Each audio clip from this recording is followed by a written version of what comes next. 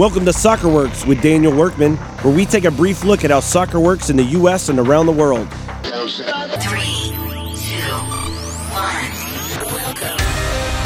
1. On episode 70, we look at how to close the gap between U.S. soccer and the rest of the world. U.S. soccer is not a top footballing country in the world. It is not a top soccer country globally.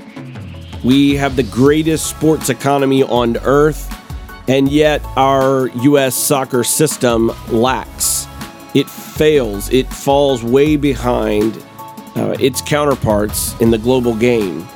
It's not even close. Our franchises are not keeping up with independent clubs around the world. Our players and player development is not keeping up with the rest of the world.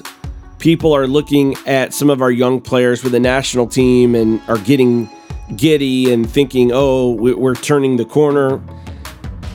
The truth is that the gap between U.S. soccer and your top soccer countries in the world is not only wide, it's getting wider. The gap is growing.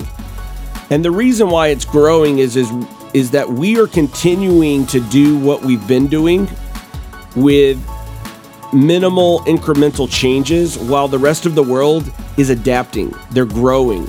They are experimenting. Why? Because it is an open system. They're free to do so.